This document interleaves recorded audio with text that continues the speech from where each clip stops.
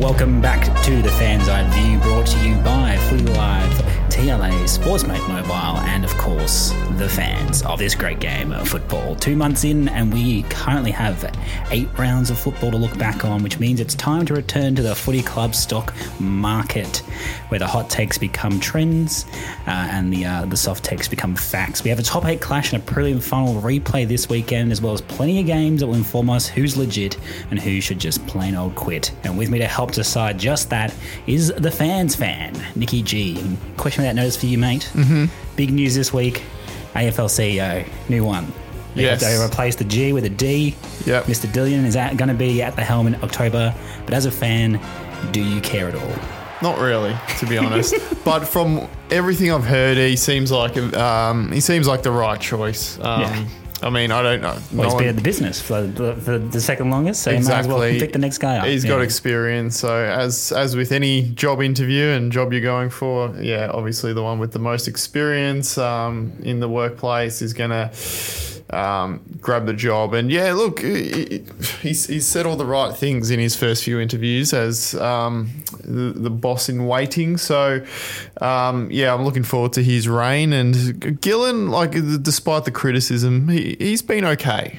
Yeah. He's had a few things that didn't go right, like AFLX, that didn't quite go to plan. But, AFLW, the expansion clubs, there's an asterisk against Gold Coast at the moment. But he's going to end on a very strong note with Tassie. So, yeah, he's had a good reign. So, very high standards for Dylan to look up to.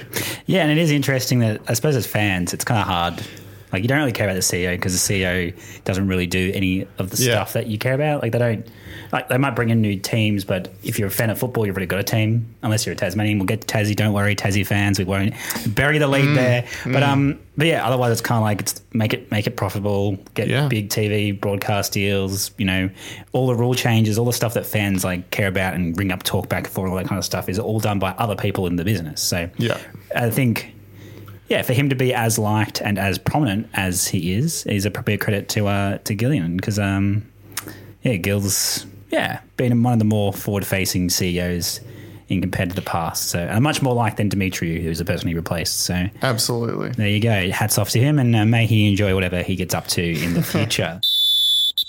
Obviously, everyone has had their say about Tassie, and obviously their say is that you're forced to like it, you're forced to love it. It's the best news, good news story ever. Yeah. And obviously now everyone's turning to, when they're going to have the stadium, when they're going to have players, the draft concessions, this, that, and everything else. But everyone just cool their jets. It's not happening until 2028. So it's a while away, isn't it? Just have a breath. But you say everyone's forced to like it. I feel like the ones that almost don't like it, or the ones that are complaining a little bit about certain things, are the Tasmanians themselves. They want the team, but they don't necessarily want the stadium, which is fair enough. There's probably more important things that the money could be used on down in Tassie, so that's fair enough. But yeah, it's interesting. I feel like Victorians and the rest of Australia are a bit oblivious to all of that, and we just think it's a good news story. But it's going to be interesting to see how well Tasmanians take to this new footy team when the time comes.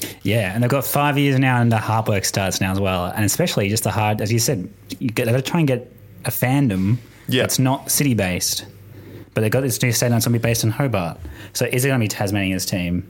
Or will the Launceston people just keep hanging out with Hawthorn and North Melbourne? I'm sure they'll play games down in Launceston as well. Yeah. But more the point of whose team is it? Because it's hard to have a whole state that's just in one team when it's so divided and it has such a history, and that's why basically every other state has at least 2. So you can go, well, I'm from the west or the east. I'm West Coast or Fremantle. I'm Sydney or GWS. Yep. So very, very interesting indeed. But the biggest talking point here is about how they're going to get players and how they're going to get all these retention factors.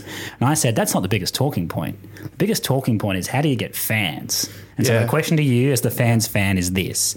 If you are from Tasmania or have Tasmanian family, is it okay to ditch your club and then barrack for Tassie when they come into the competition? And this question has been asked of one of the biggest fans in the zeitgeist, Bev, from the Bev Show. Yeah. Oh, yes, he is from Tassie, big isn't he? Bulldogs fan. Gee, I'd love to ask him this question. Well, he did say last year when the Tasmanian thing started to take shape that he would not give up on his doggies. Yeah. However, social media this week has been quite brutal to Bev, saying, I reckon you're going to jump off ship in 5 years' time. So if you were a Tasmanian or, you had a family in Tassie, would you allow yourself to say, Hawks, been a great ride. Thanks for the 1,200 premierships we've won in the last 20 years.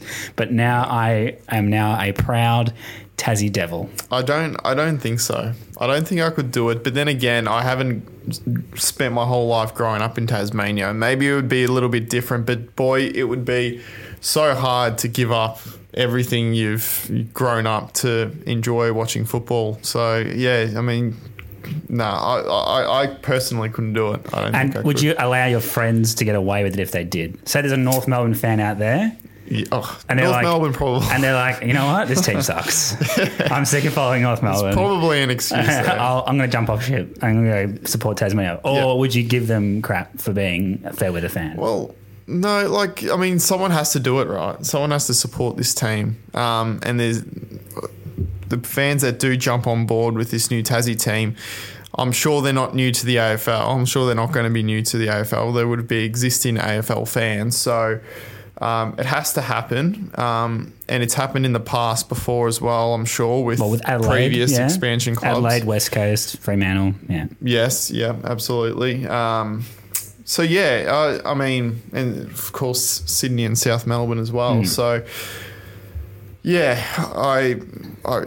has to happen, and I hope it does happen. Again, it's going to be very hard to build this fan base up. But the thing that they have that GWS and Gold Coast didn't have is that existing population of people who have wanted this team for a very long time. A bit like Western Sydney Wanderers with the A-League. And we saw how well that club took off from the very beginning. They had strong support, strong foundations. They hit the ground running. They made a few grand finals in their first few seasons. That probably won't happen with Tasmania, but the foundations of the club are really strong, and Tassie are on a similar path to that. But as you said, a lot of things need to go right from between now and 2028. And the first things that need to go right is you need to give the people in Tassie, or the people that have already signed the petitions and are already committed to the club, you have to give them the voice to the nickname of the club, the colours, the team songs, the jumpers. That is how you begin that, that foundation for a club. Because if it's just going to be picked by corporates or whatever, and it's not something that the people of Tasmania can really identify themselves with and get behind, then it's just going to be a bust. So, they need to follow the Wrexham playbook. Give it over to the fans. Yeah, absolutely. Because that's what it's all about at the end of the day. And have a Dolphins-esque documentary too. They're your two big ticks to get some hype in there. 5 seasons between now and then. The first couple of seasons would be pretty dry, I reckon. So maybe we jump back in 2025 and onwards. My last talking point, just one segment in Media Watch this week, and it's the return of Robbo.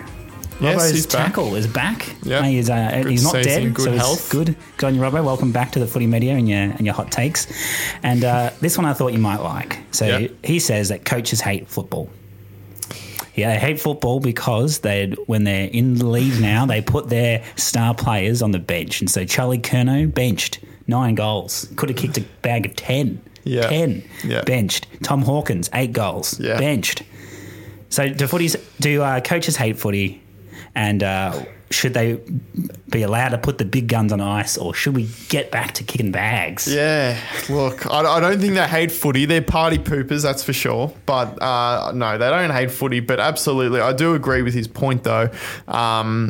You got to keep the plays on. I've been so vocal about this for so many years on this podcast with you, Gordo, with Footy Live. And we saw it on the weekend. There is nothing better in footy than seeing the big key forwards dominate games. Yeah. And we were lucky enough to see it a couple of times this weekend with Curnow and Tom Hawkins. It was just a joy to watch. And even to a lesser extent, as a Hawthorn supporter, Mitchell Lewis, first game back, was a bit inaccurate in front of the big sticks, but clunking marks. He had 9 by half time, finished the game with 11. This is his first game back coming from a knee injury. And what I felt during that game, it was just so much excitement. Like, there is nothing better than a big key forward taking the game by the scruff of the neck and just dominating. So, yeah, I mean, yeah, bad on the coaches for pulling these plays off. We want to see them get to 10 and more. Uncharted territory. But would you be okay then if, you know, we go back to the old days when Hawthorn was dominating? Yeah. But he's kicking on 13. He's chasing a record. Mm-hmm. And then, you know, he gets injured in the last 5 minutes of the game. It doesn't need to be out there for.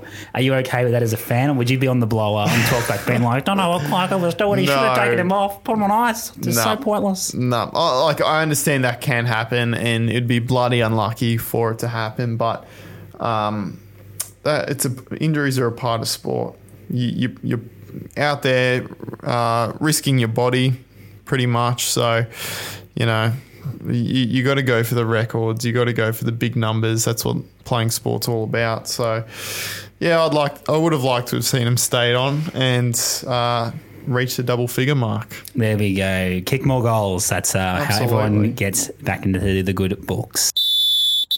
Speaking of the good books, it's round 8, 2 months of football. Therefore, it's time for our monthly check-in on the club stock exchange. This is our buy, sell, hold segment. We'll also weave in our previews at the same time for the clubs that we're discussing. But as always, when you're managing a stock portfolio, I say this with zero knowledge or experience in doing so, but you need to review your previous investments. You do, unfortunately. And so previously, Nick, you bought Melbourne.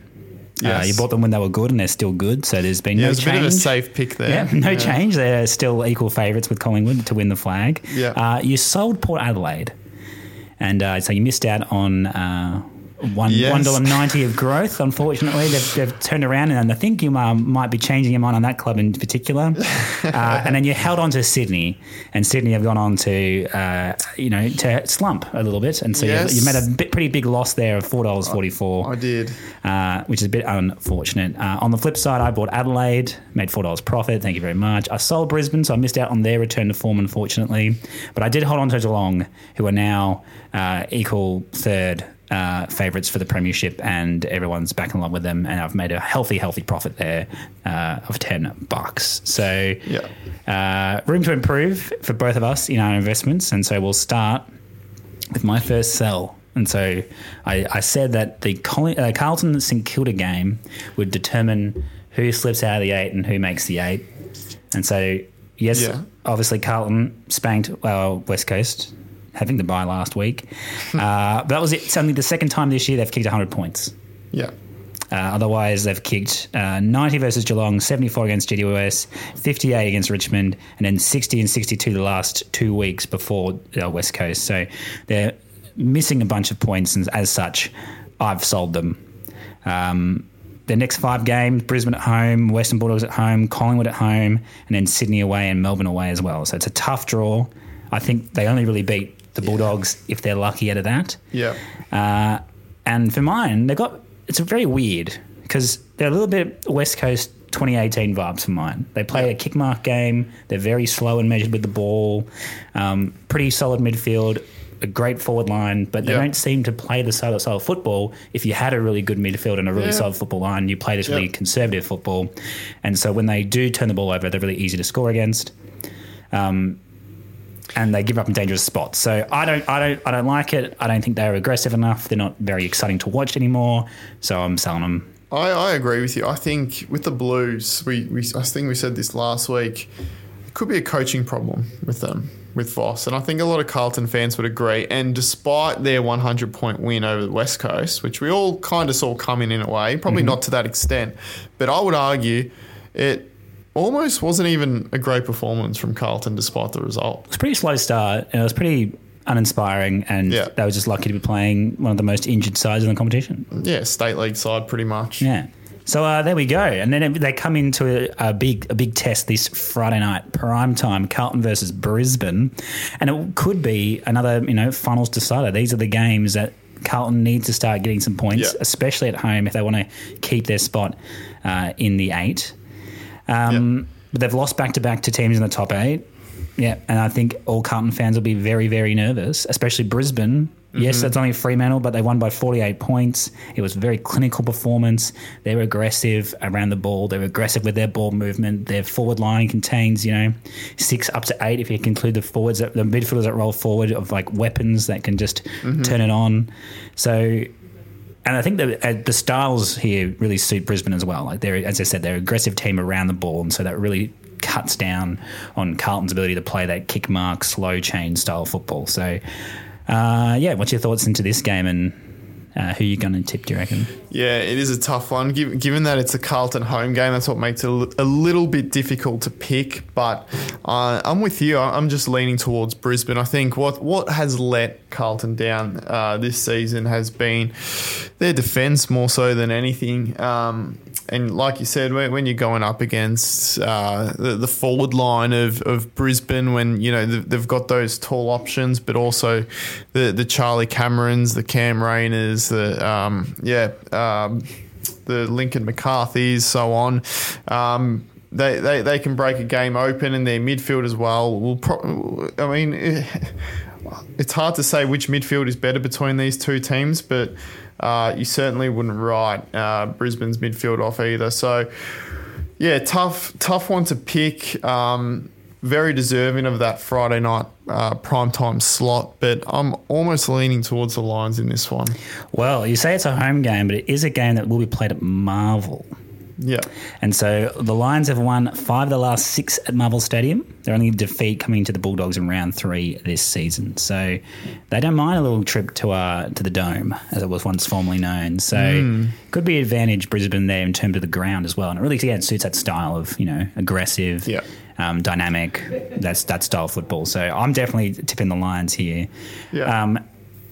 The other part too, which I find really interesting, is that Brisbane has become a really powerful intercept side. So number 1 in the competition, they've scored 72 points per game from them since round 4. And I think that mark kick style that Carlton want to play just allows Brisbane to have far less possessions, which they do on average, but just make more impact from those mistakes that we see Carlton making time to time. So, yeah, I think advantage Brisbane for mine, and I'll go further than lean. I'll go and tip it, but obviously I am because I'm selling Carlton. And that was my sell. Who are you selling? Who are you digging the boot into? And this one, you're not going to like this, Gordo. If you haven't already sold this team, then you're an idiot. But anyway, I mean, I sold them weeks ago, potentially years ago. But I just bought them back just so I could sell them again because I love selling them. No, I'm joking.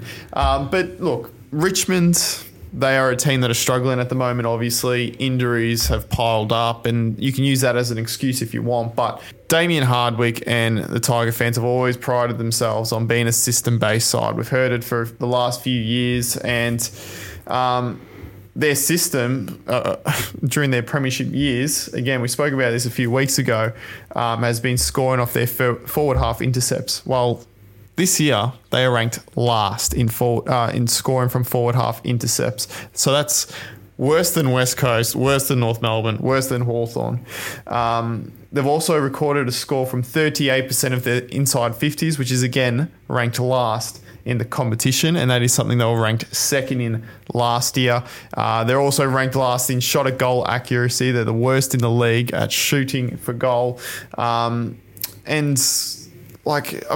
can use injuries as an excuse, but at the end of the day, this for me, this is basic skills, basic methodology. Something's going wrong. You can't blame playing at Marvel. You can't blame injuries. You almost have to. Does Dimmer get the blame for this? I don't know. But look, they'll win this week. They've got West Coast at the MCG, so you'd hope they'd win this quite comfortably, but don't let it fool you either, though, because after this, they'll go two wins after 8 rounds after this week, but they'll have Geelong, Essendon, Port Adelaide, GWS away, Freo away, and St Kilda leading into the bye. I can't see many wins there with the way Richmond are playing right now. And then after the bye, you'd think it would get a little bit easier, but they've got Brisbane at the Gabba and then the Swans. Gordon, they could potentially, the Tigers, be a bottom 4 side this year. Yeah, that's fun. What I find interesting is that like the league is set up with equalisation, that you can't be good forever. Like there was a period in football life where Hawthorn was looking like they're going to be good forever. Mm-hmm. And now they're on the bottom of the ladder. Well, equal bottom of the ladder. So like this is how it's meant to go. Richmond won their 3 flags in 5 years. Yeah. And now they're coming out the other side. They're not meant to be good forever.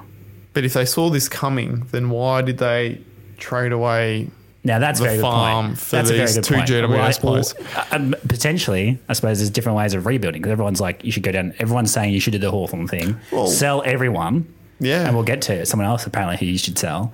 But sell everyone and then, have kids and completely suck and, be historically bad. But why can't you just, not top up, but like be a bit more like Geelong? Well, that's what Hawthorn tried to do as well. Yeah. With the Chad Wingards, the Jay Gray Mirrors, Tom Mitchell, didn't really work. Because North tried the sell everyone and then rebuild, and they've been pretty bad now for a very long time. Mm. And they didn't even get the reward of making those prelim finals with Brad Scott. So I don't see how... Yeah, I don't see how Richmond could do this any other way given that that's how it's meant to happen. And I don't think anyone's sitting there being like, oh, this is so bad, because all they need to do is, put on the 2019 grand final and you're away again. Like, so it doesn't really matter. Mm. Yeah. I mean, again, when you're an AFL fan, you just want to see your team win every week, and Richmond fans would be going through it at the moment. I don't think they're too used to seeing their team struggle. And it poses the question, do you just rip the Band-Aid off at the end of the season? But in what way? Like, say, we get rid of Hardwick or get rid of potentially Hardwick. Potentially Hardwick, yes. Does Dusty get let go to try and get a draft pick back for the ones they lost against with Taranto and Hopper? Yep. Does Jack Rewalt retire? Trent Cotchin? Do they just be like, yep, look, our time's up. Let's get as many draft picks as we can now. Yeah. Do you reload? I think if you do that, and I don't think they're going to reload. They're not, no one's playing good enough to suggest that Richmond's going to be a premiership contender anytime soon. I think fans would be okay with a rebuild.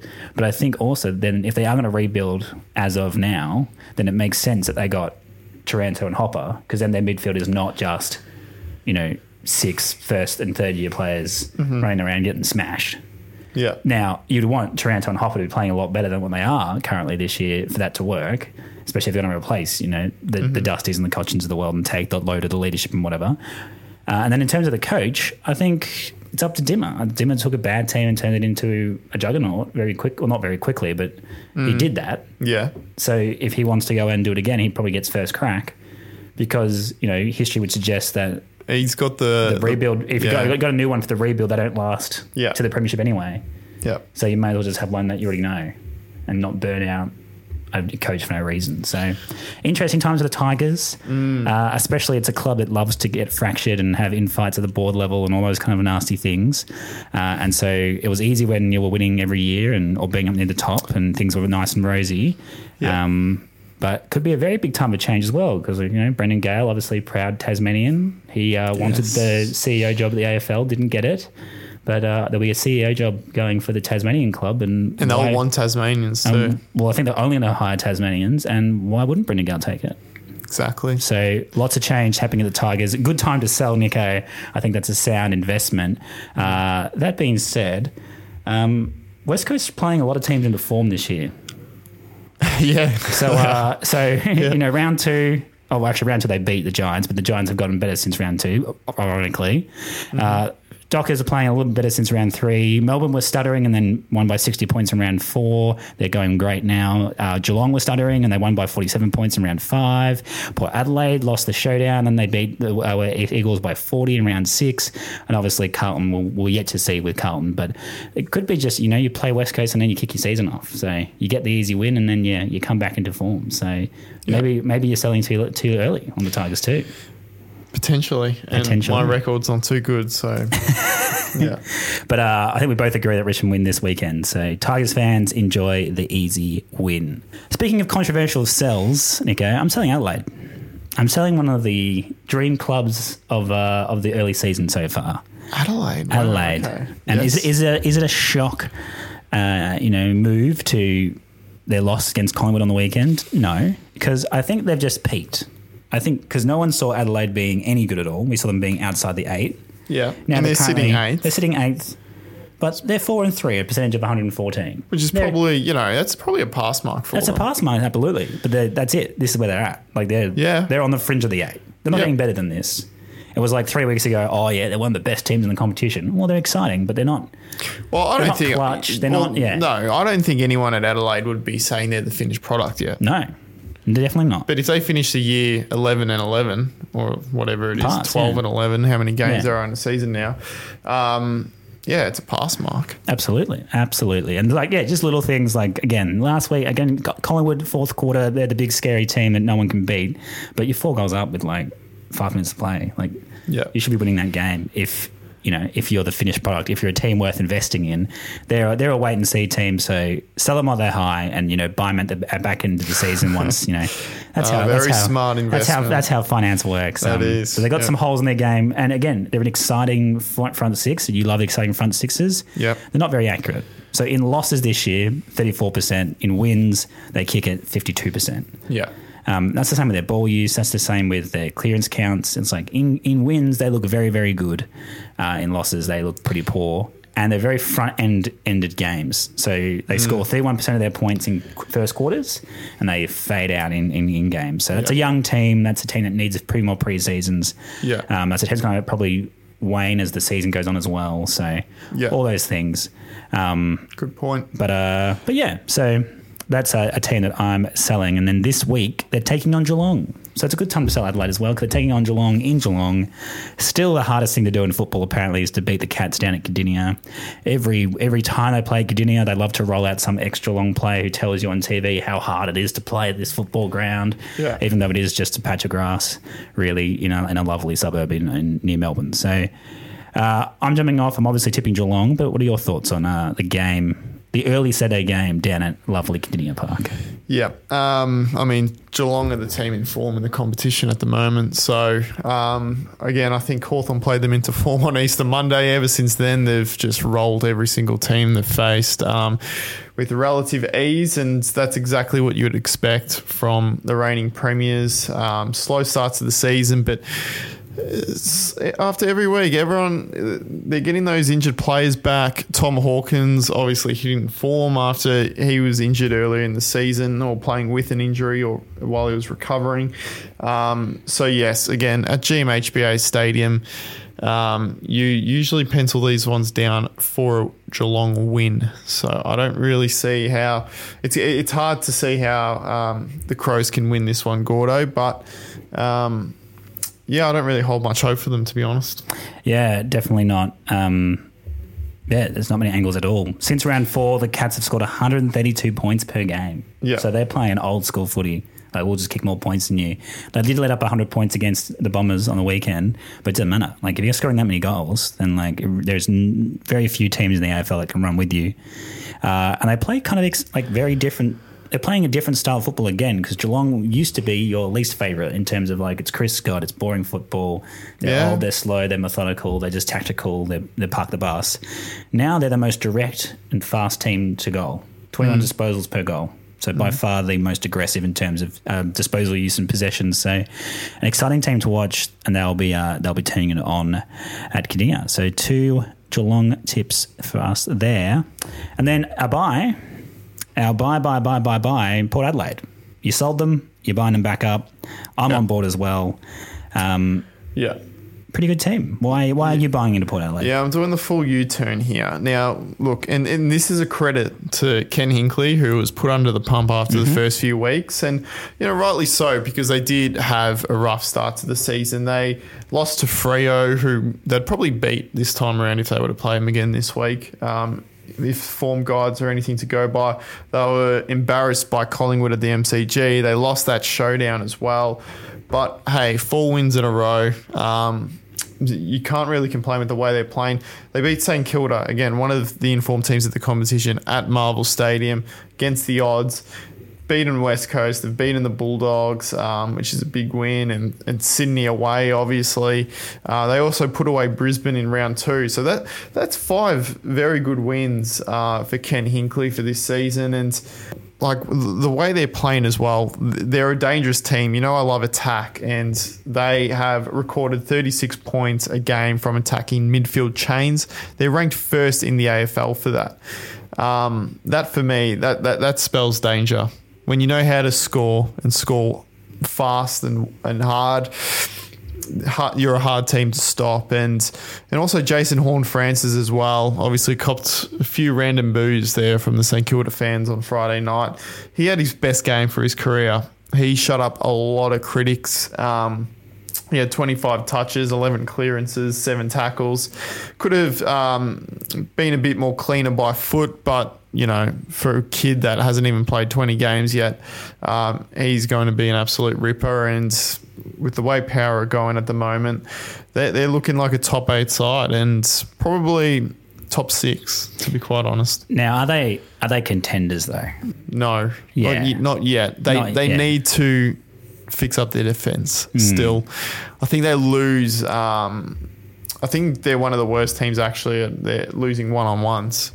So, that's obviously an area they still need to improve in, but they're going to win games of footy at home. And when you're a team that knows how to score and have the midfield power that they do, they're going to win games.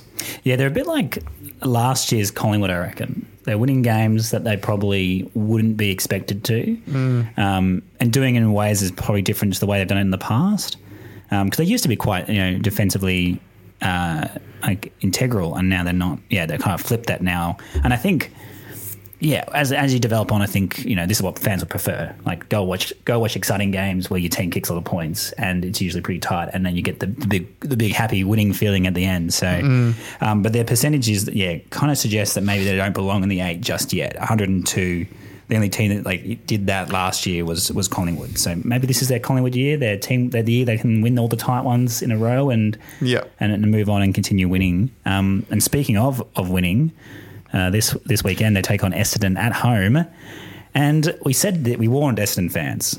We warned them. Don't drink your bathwater. Don't spend it before you got it. Yeah.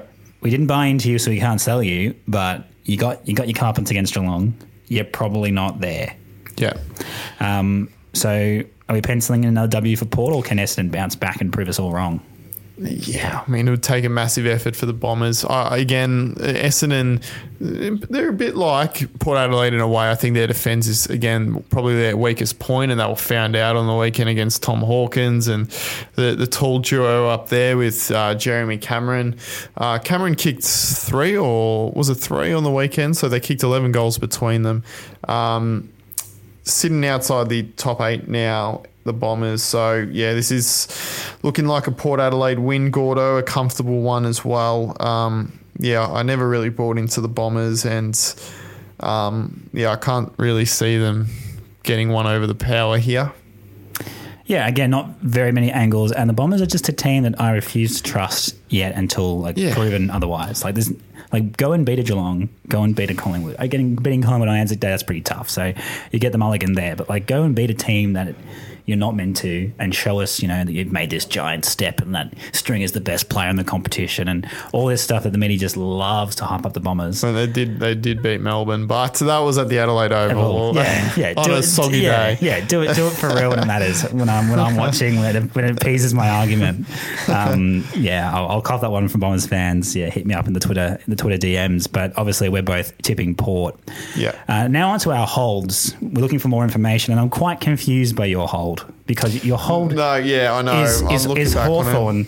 And why are you holding on to Hawthorn? Okay, well, firstly, you're right. You can't hold on to a team you didn't really buy into. But no, that's fine. I understand that. But what more is there to see? You guys are going to be terrible all year, and you're deliberately micro-tanking for draft picks. You'd think so. But the way they've been playing over the last 3 weeks, I'd almost say Now, might sound a little bit stupid, but I think they are, believe it or not, getting better after every single week. Well, they can't get any worse, can they? They can't, but they're building. Yeah. And again, they lost on the weekend to the Bulldogs. They put up a really good fight, but despite the loss, they climbed up one spot on the ladder. Well done. And they also... Over two of the most historically bad teams of all And time, they probably climbed up 2 spots on the power rankings ladder. I reckon out of the bottom 3 teams that we predict this season with West Coast and North Melbourne, Hawthorn are probably the best team out of those bottom 3. Yeah.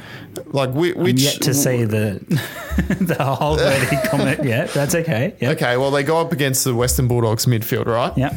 They beat them in disposals, contested possessions, clearances, tackles. Yep. Again, the one thing that they are still working on is converting getting that ball that inside 50 and scoring some goals. Yeah. converting it into scores. Correct. And with the young team, I think Hawthorn are a team that are going to get better as the season goes on. Mm-hmm. I really expect to see their best footy in the second half of the season. Mm-hmm. Again, Reeves goes up against Tim English, best ruckman in the AFL on form. Yep. And he beat him. Yep. So very good effort there. I think it was a very tough game for the Dogs. They were out of gas in the second half. Hawthorn were too, but they took it right up to them. Bulldogs at Marvel Stadium. 2 weeks prior to that, Hawthorn lose 2 games by 2 points and 1 point, or 3 points and 2 points, whatever it was. So they're building. They're not getting pumped. This is a competitive Hawthorn team, and I think they're travelling to Perth this week against Freo. This could be a win. This could be an away win. Currently $3.16 odds. With our friends over at Sportsbet, gamble responsibly, of course. But you rank outsiders, so obviously you'll be investing in that. This is not a hole. This sounds like a buy. This sounds like a buy pitch. That's what I'm saying. I should have had it as a buy. Well, we can upgrade it to a buy right now, live on the podcast. I'm buying the Hawks. He's buying into the Hawks, guys. Who would have thought that the number one Hawks fan here in the office and in sports media in Australia is buying into his club? I was also one to accept that Hawthorn were going to finish last a few weeks ago. Don't forget that. Yeah. But unfortunately, I think, mate, Harley Reid, he's gone. He's not coming to Hawthorn. Yeah. He's heading west. We don't need him. Well, probably not, to be honest. Hawthorn's midfield has been exceptional. They're going to face Jager O'Meara this week in a Fremantle midfield that is really struggling. I think even Justin Longmuir said that himself. So, yeah, I think on the big ground that Hawthorn likes to play on, similar to the MCG, this might suit Sammy's Hawks, and they're due a win. So... And I am hungry for a win as well. Oh, you would be. I wasn't a few weeks ago. I was happy just to win a couple of games this season, maybe beat Essendon and Geelong, but that obviously didn't happen. But after getting so close for 3 weeks in a row, I want it, and I wanted this week. Excellent. Love it. Someone else who wants out, apparently maybe, according to the Tradies podcast. I did this through an article. I didn't actually listen to the Tradies podcast, so apologies for taking this out of context. But Sam McClure believes that Chad Wingard should try and find a new club at the end of the year. If you were Chad Wingard, well, I suppose as a fan, do you want Chaddy to stay, or do you don't really care? And B, if you were Chad Wingard, do you think would Chad Wingard start in a premiership squad? Oh, I mean, does he get a game in Geelong? Depends what team. Oh, Geelong maybe. Does he get a game at Melbourne? No. Definitely not. Does he get a game at Brisbane? No. And does he get a game at who's his last one? Maybe like a Carlton. Maybe, I don't know. Obviously, there's a few teams there that maybe lack the Wingard type, I guess. But right now, he won't. It won't happen, but if I had to drop one player from the Hawthorn team, it's Wingard. Well, yeah, and that was the reason why. So Sam McClure said something along the lines of like, he looks like a player that needs a premiership contention to get him excited to play his best footy. And so he said, like, at Port, obviously, they were there or thereabouts, and he was playing really good football, then they dropped off and he dropped off. And then obviously at Hawthorn, he hasn't really fulfilled his promise because you guys haven't been near contention. That just sounds like an average footballer as opposed to a guy that needs more motivation. Well, yeah. He's not the blue-collar type footballer. He's not going to win his own ball. So unless he's getting it delivered to him on a silver platter, getting the ball in hand, he'll do special things with it. But with the way Hawthorn are at going at the moment. We need a few more of those players that win their own footy and put their head over the ball type plays, and Wingard isn't one of them. And if he was to leave, I probably wouldn't be upset about it, to be quite honest. So there you go. Fremantle, you're obviously playing them the Saturday primetime slot. Some more stinky games in the primetime slot this week, unfortunately. The Dockers are no good, and you've talked me into a Hawthorn tip. So, really? There you go. And I've also, a little bonus bet here. Usually we only do the Friday games with the insurance, so this one's definitely gamble responsibly because there's no insurance, there's no money back if you get it wrong. But you just said about Hawthorn, we're going to play a full game here. But obviously they've been leading at halftime against Doggies last week. They've been coming out of the gates really strong. Yeah. The Dockers have tried at quarter time in their last 11 matches. Getting outscored in that quarter by 66 points this year. So Hawthorn, the lead at quarter time, is paying $2.35. If you roll that into the win, you're getting $6.75. So Hawthorn, the lead at quarter time, Hawthorn will win, $6.75. Pretty good odds there. Obviously, do all that stuff responsibly. And the Dockers, they're just bad. They're almost Richmond bad. They're not great at contested football. They're not great at scoreboard conversion. They're not great at going inside 50. They play pretty uninspiring football. So back the team that could. Back the Hawks. Tip them. And that'll be a point of difference too, I reckon, in your tipping comps. So good angles. Very big one. And definitely gamble responsibly with that. Definitely. I don't want to be responsible for that. Anyone's loss. So Every stock investment, don't just follow someone's suggestions. Do your own research. Absolutely. DYOR. Dior. Yes. My hold is Collingwood. I think we need to call the Jets. Hold? My hold on Collingwood. Okay. Don't buy into they're going to win the premiership. They're a very good team. Oh, okay. But they've had 16 of the last 22 matches have been decided by 15 points or fewer. The most in a 22-game stretch ever. They've won 14 and lost 2. Yes. It's like games that are decided by less than 15 points in the history of football, 50-50. That's like going all the way back to like the 1800s. If the game is within 3 goals, the result is usually a 50-50. Some you win, some you lose. Uh-huh. Now, people are saying, they've just cracked the code. They cracked the code how to defy the odds. Yeah, how to defy the odds and how to just be unbeatable. But they're not unbeatable. Like Adelaide almost beat them. If Adelaide's almost beating you, you're not that good. They're not unbeatable. Yeah, they're not unbeatable. But just no one's beaten them. Their mentality is probably peaking. It's the strongest in the AFL. They are mentality monsters. They can be 5 goals down with 5 minutes to go, and you would not write them off because that's just what they've done the last year and a half. And I think that is a very underrated trait to have. I think that's fine, but I wouldn't invest in any more of them because right now, the only way you'd invest more in Pies is saying they're going to win the flag. And this has a bit of the Richmond 2018s about it. So they came into form the back half of 2017. They stunned Adelaide. They were clearly the best team all year in 2018. And then they got to the prelim and Mason Cox destroyed them. Yeah. I don't think anyone really has the Pies as the best team in the AFL. They're on top of the ladder, but I think you'd still have Melbourne as the premiership favourites, the official premiership favourites, and Collingwood is more of the, again, somehow they're still the underdog even though they've lost 1 game this year. Yeah, but I think that's kind of really what they're doing well, and maybe it's shouts to our old boss, Craig Kelly, the CEO. Yep. I think they're managing expectations incredibly well. Because it's a very different... The current president and the current CEO, there's no Eddie Maguireisms about this. There's no beating the chest, being like, we're the best, we're the biggest. They're just going about their business. They're becoming almost lovable. They're doing some very un-Collingwood-like things. Yeah. But they're going to have to test... I think this will... So now they've come off this massive peak. They've won all these close games yet again. They left it to the very last second against Adelaide. And now the next 5 are games that they should obviously win. And they've got some gimmies in the back half of this as well. So Sydney this week at home. Sydney aren't in great form. The Giants at home. They're an okay team, but nothing special. Carlton, who we've already sold. And then they get North Melbourne and West Coast. If they don't go 5-0, then they've reached their peak hype, I reckon. And even if they don't go 5-0, it doesn't mean they can't win the flag. I almost think it'd be good for them now to have a little quiet month. Yeah. and maybe lose to Carlton. Something like that. They won't want to lose to Carlton because obviously that's their one of their arch nemesis.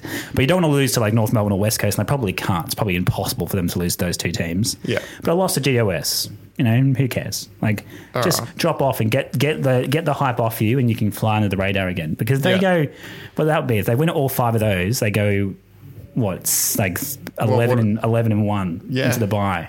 Yeah. And all of a sudden they're like the team, and then you got to be the team for the rest of the year. Yeah. I see what you're saying. Yeah. You make a good point. I don't think they'd want to be like that. But like last year, they did drop a few of those games they should have won. They lost to West Coast last year. That's true, yeah. At Marvel Stadium. So, yeah, they are prone to a few of those. So we'll wait and see. What's your thoughts on Dacos? So Dacos got tagged. All year, Craig's been saying, tag him. Yeah. Someone should tag him. Why don't you tag him? And then he got tagged and he was pretty quiet. And then Craig McRae said, no story here. Don't know what you're talking about. Yeah, he got tagged, whatever. Yeah. He played fine. Yeah, what do you have? 26 disposals, 4 clearances. It was more the efficiency. And he went at 56% efficiency. Yeah. So some of the Dacos haters had a good day on the internet. Yeah, well done they to did. you met your miserable tweeters. He's just a kid. Leave him alone. He's playing football better than any of us could ever do so. But shout out to Ben Keys, 12 disposals, 2 score assists, 4 inside 50s. Good day for Benny Keys. He's going up against Sydney this week, Dacos. He's going to get tagged because Sydney love a tag. Yeah, they'll try to shut him down. They'll shut him down. Is this good for him, though? Because, again, it gets him out of the radar. I reckon as a kid that young, second year, being like the Brownlow favourite, I'd be kind of thankful that I'm not on the front page or the back page of the newspaper every week now if I have a couple of 28 disposal games. 28. We talk as if like that's nothing. Look, it's probably good for him. And it might... it'll teach him a different side to the game. And, usually players don't get tagged until they're 25, 26 and they don't know how to cope with it as well. But this is just going to help his development, I reckon. If he cracks the code to a tag at 21, 22, then he's going to be unstoppable for 10 years. So, I think he'll deal with it. They can always just chuck him forward. He'll do damage. They can keep him in defence. They can put him anywhere around the ground and he can do a relatively good job and still get 20-odd touches. So, again, if I was the opposition, I'd still probably tag him because he is dangerous with ball in hand. So, it's probably a smart thing for Sydney to do it. But, it's a good thing for Dacos. It's a compliment, if anything. Absolutely. And in other news about Dacos too, he's just signed with Nike. And so do you think he should have done a LeBron James and argued for equity in Nike? How big is Nick Dacos' stock? Do you reckon he's the biggest Australian sports person at the moment? Probably not at the moment, but is he bigger than Bailey Smith? Oh yeah. He is. He's getting there, if not. I know Bailey Smith, he's doing all the bonds modelling and all that. But, he's on the billboards. Dacos is getting his hair cut by his brother before games and on away days and all that kind of stuff. He's got a nice little mullet fade going.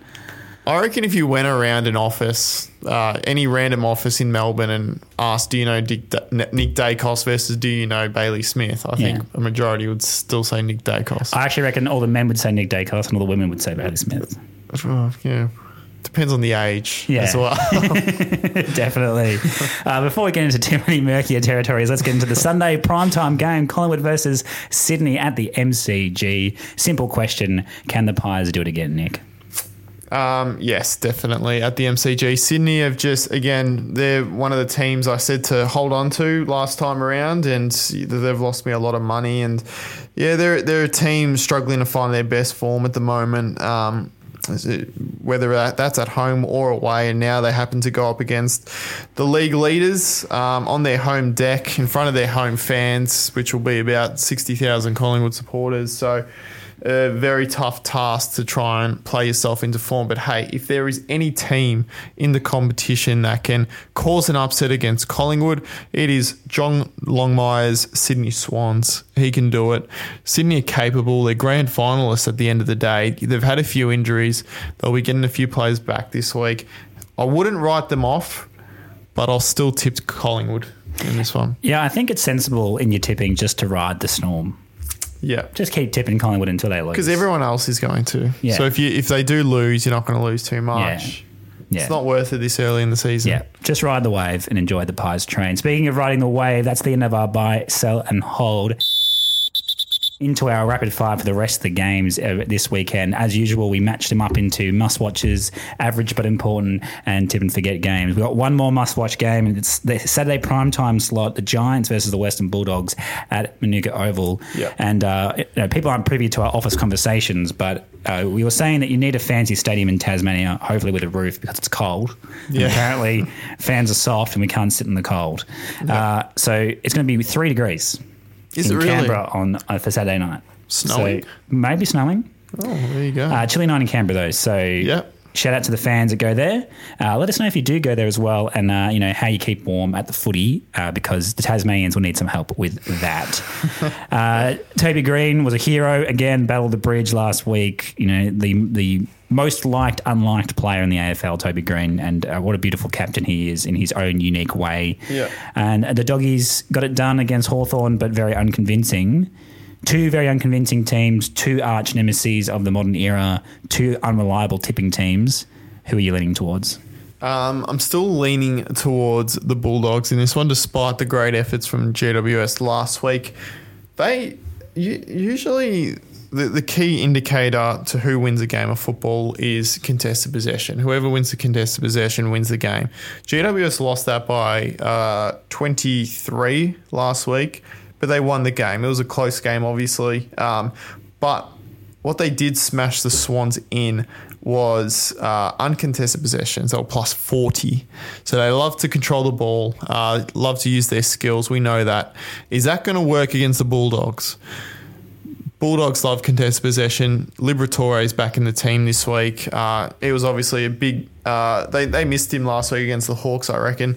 So, yeah, I think this suits the Bulldogs. And they've had the wood over the Giants over the last few years as well. So, I'm backing them in to win. I think they tend to travel pretty well too, the Doggies. I'm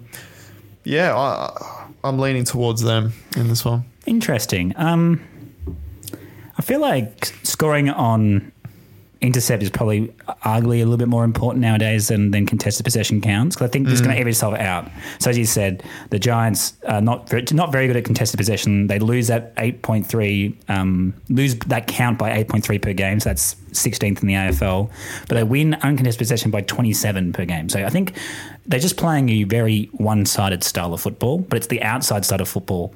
So they get more bang for their buck because it allows them to score, which I think is why they stay in games like that Sydney game. Yeah. And I think the Doggies play a lot like Sydney. So it's all very inside, not much outside, and there's no bang for buck. So they score from just 20% of their inside 50s. That's ranked third worst in the AFL, obviously, Hawthorn, North Melbourne, and West Coast are the only 2 teams that are worse. So I'm leaning towards the Giants here at home. I still can't trust the Dogs, and I just think a bit more momentum behind the Giants and at home. And maybe the cold aspect, I don't know, Doggies play at Mars in Ballarat all the time as well. So, I don't know, a 50-50 game for sure, but obviously shown by a 50-50 tip. So one that you can just trust your heart, because I think that will be split 50-50 in tipping competitions. Important but average game of the week is Gold Coast Suns versus Melbourne, because the Suns got it done against the Tigers. Yep. Stewie Jew keeps his job. Richmond and blown up. We put the red pen for him for the millionth time. What's a pass mark here for the Suns against Melbourne? Is it an upset win? Is it not losing by more than 6 goals? It's what do we expect of them here? Yeah, probably not to win, but yeah, I think you probably nailed it there. They wouldn't want to get absolutely smashed. They want to keep it relatively competitive. If they can keep the margin to around 20 points, like a 4-goal margin, I think that's a pretty respectable result. They've taken some really good steps the last couple of weeks since they lost that close game to Freo a few weeks ago. Again, the last 2 weeks have been impressive. Beating North Melbourne, obviously you can't read into that too much, but Richmond was a big win last week. Ben King's on fire. He's kicking straight. He's one of the most accurate set shots in the AFL at the moment in terms of tall forwards. So, but against Melbourne, premiership favourites, or one of the premiership favourites. They take pride in their defence. They take pride in contested possession. Again, I think Touk Miller, even though the Suns seemed like they went pretty well without him last week in the midfield, he's still a pretty big loss. And